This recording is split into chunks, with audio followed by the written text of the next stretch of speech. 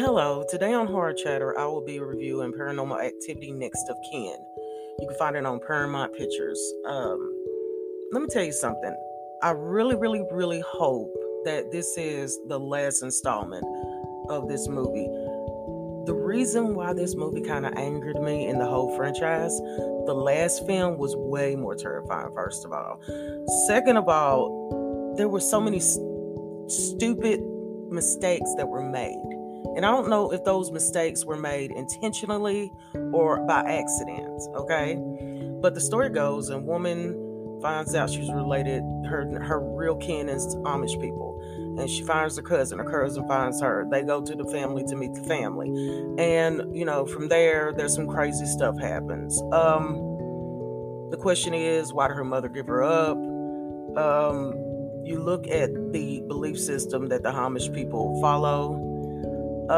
But it was just so many reasons to do not go through with the whole idea. First of all, something happens to their vehicle. They can't, drive all the way up there. They're dependent on transportation from her newfound cousin. Okay. And it's a whole purpose behind it. And I get what they're saying, but this was not terrifying to me. This was not Ghost in the Night. This was not Bumpity Bump. Most of the dialect is based off of a demonic obsession or, possession or something. So, supernatural? No, not really. Paranormal? No. They just need to stop. I didn't even feel any type of way about any of the characters in this movie. Your mind would look at a movie and link on to a good character or a favorite character, and you have the hope that they're going to survive the movie. This is not it.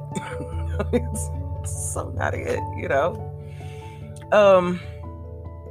There is one part I'm going to tell you about. I'm not going to tell you about the whole movie, but there's one part where it is her, the woman who's filming it, her friend that's with her. Yeah, she has two friends with her on the Amish community visit. And he gets up one morning and decides he's going to ride a horse. And they trying to teach him how to ride the horse. Well, my girl thought it would be really swifty to hit the horse on the ass. And what happens when you hit the horse on the ass? The horse is going to run off.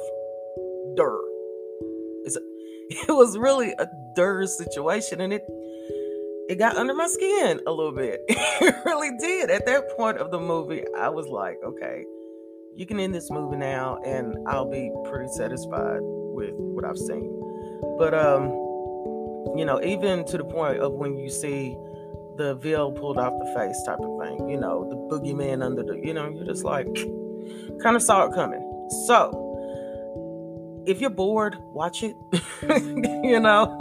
Right now, like I said, Paramount, I hope that's what it is, Paramount Plus.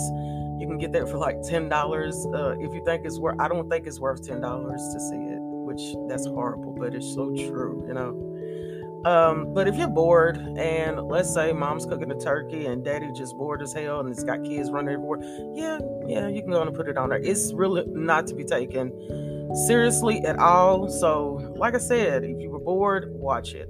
I give it a easy 2.5 out of 10. Until the next time, this is Horror Chatter.